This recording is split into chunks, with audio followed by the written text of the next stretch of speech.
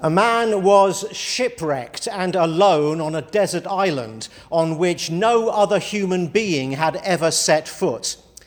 After many years of isolation, he at last saw a ship on the horizon which came closer and closer, and joy of joys, eventually anchored a few yards from shore. The crew of the ship ran onto the beach, and the castaway ran out to meet them. He asked the captain and crew if they'd like him to show them around the island. "Of course," said the captain. And so he pointed to a small log cabin in the middle of the beach and proudly said, "This is my house. I built it with my own two hands." Then he showed them a second building nearby. "This is my workshop where I make things out of the rubbish washed ashore." Then he pointed to a statelier-looking building a few yards down the beach. "This," he solemnly declared, "is the church I go to." And with that, he told the captain that he'd now like to go aboard and begin his journey back to civilization.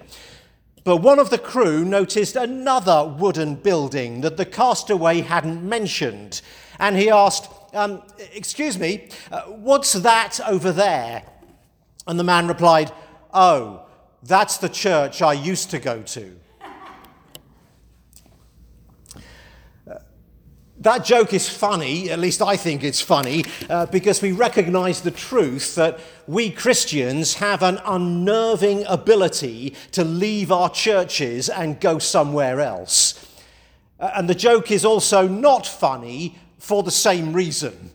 We Christians have an unnerving ability to leave our churches and go somewhere else. According to Wikipedia, there are 38,000 denominations in the world.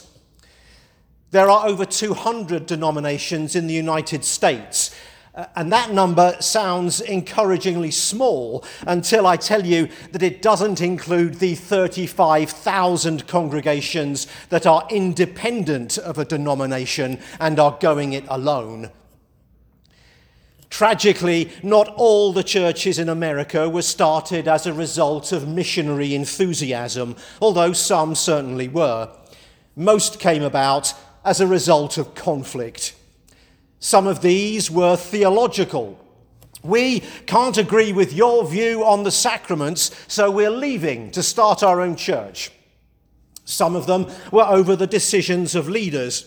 "We think it is unacceptable that you should introduce chocolate cookies at coffee hour instead of the simple baked goods that are our tradition. So we are off to start a church that honors the Christian virtue of self-denial at coffee hour." And some of these conflicts were about the personalities and the frailties of the human beings that inhabit churches. And as Episcopalians, we must approach the subject of Christian unity with humility and penitence. Don't forget, our church was started by a guy who wanted to divorce his wife and marry his mistress against the teachings of the church he was a member of. If that memory doesn't sting, it should. And the tragedy of this is that of all the institutions in the world, the church should be the one least prone to splitting. The thought of leaving a congregation over a conflict should send chills down our spines. It should be totally against our deepest instincts as followers of Jesus. The instinct to love each other, even when we disagree, should be the strongest urge we have. And yet, we live in a consumer society where the shopper is sovereign, and where if we don't like the supermarket we've been using, or the product we've been buying, or the organization we've been a member of, then we have a duty to the free market to go elsewhere where our self-interest will be satisfied. That might be all well and good for breakfast cereal, but if we're going to take seriously the teaching of Paul and Jesus, it's not acceptable when it comes to the church.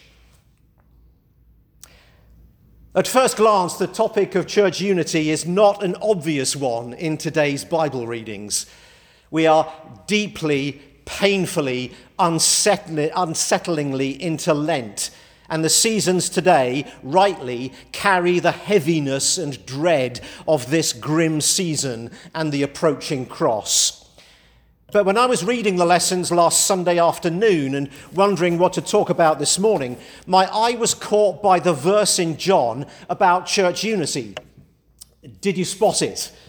Because it's there, in amongst the talk of death and sacrifice, dropped in by Jesus almost unnoticed at the end of the section. And I, when I am lifted up from the earth, will draw all people to myself. When I am lifted up onto the cross, I will draw all people to myself. The magnetism of Jesus and his cross. So I conjured up a vision of a triangle with Jesus at the top and people at the bottom corners, separated from each other by one side of the triangle. But when the people down in the corners make their way up towards Christ at the top of the triangle, something wonderful happens. They come closer together.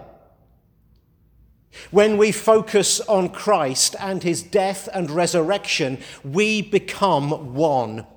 When we get the perspective that he is the reason we're doing this, that he is the beginning and the end, the cause and creator, the meaning and the story behind human history, the word behind the cosmos, when we focus on the eternal truth of one Lord, one faith, one baptism, then everything else fades away like the mist on a fresh October morning.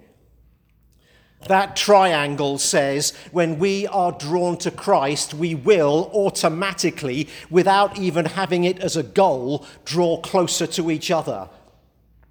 Here's the grand good news. This coming Holy Week and Good Friday, when we survey the wondrous cross, and not just survey it, which carries the modern meaning of a broad overview from a distance. No, when we study it, examine it, embrace it, feel it, we will be one with each other. We won't be able to help it. It'll just happen because everything that divides Christians, those issues and actions that cause friction and conflict, those things that appear so huge when we are standing next to them, all of them look pretty small beer compared to the passion and death of Jesus. The scandal of Christian disunity.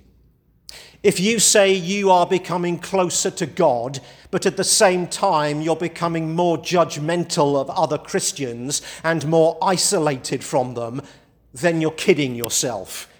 That's not Jesus you're getting closer to, but something else. Maybe dogma or self-righteousness or self-justifying purity tests. This is how people will know you are my disciples, if you love one another. Now, let me say clearly, there are good reasons to leave a church, like death, or you're relocating, or because you can't serve that church. You want to use the gifts God gave you at baptism, but they are not welcome.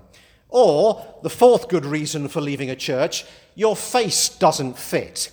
You experience subtle or even blatant exclusion because of your colour, gender, sexual orientation, education, class, or any other factor that people use to keep others at the margins of churches.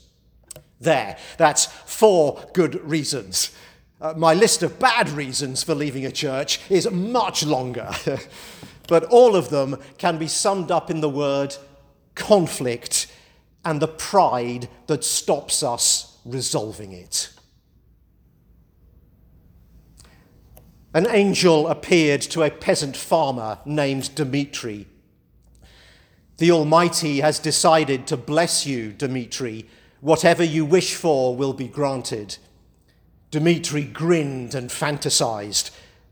There is one small condition, the angel continued. Whatever you wish for, your neighbor will be granted double. With this, Dmitri's smile disappeared. You see, he had been at war with his neighbor for many years, ever since they had that dispute over the placement of a fence. His neighbor insisted the new fence be placed 10 yards onto Dmitri's land, but Dmitri had drawings his grandfather had produced which proved that the fence should be 10 yards onto his neighbor's land. Wanting to make sure he had understood the angel correctly, Dmitri asked him, "So, if I ask for a ton of gold, my neighbor will get 2 tons?" "That is correct." "And if I ask for 1,000 acres of land, my neighbor will get 2,000? "You have understood well." Dmitri thought in silence. Suddenly his face brightened. "I've got it. Oh, angel, make me blind in one eye."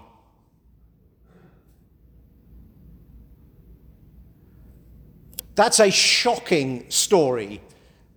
Who would ask for that? Who would wish calamity on themselves as a way of causing double the pain for someone else? Well, I suspect we don't have to go to old Russian folk tales to find examples of it. I think we see it when we hope for economic disaster or social unrest or a worsening of the pandemic if the political party we don't support will be blamed. We see it in countless less obvious, more personal times when I am willing to be known as a gossip in order to trash someone else's reputation. When I am willing for people to view me as a jerk in order to get my own back on someone.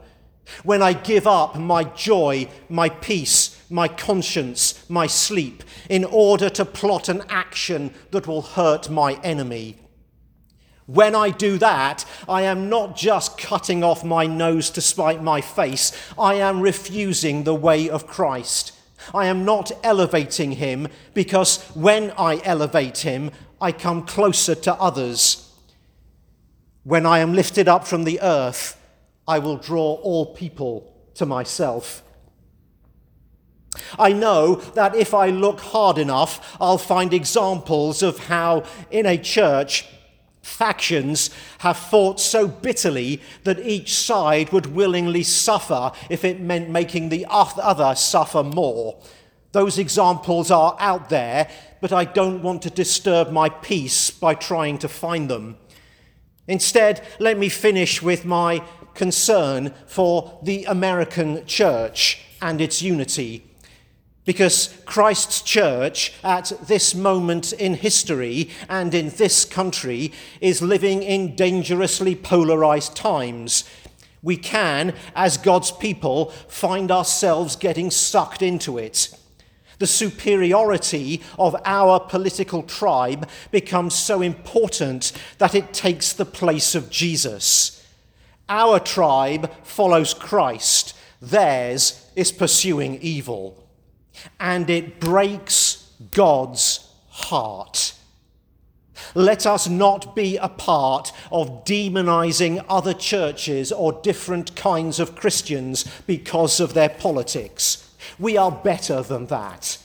Let us raise up Christ, and in so doing, we will move towards our Christian sisters and brothers.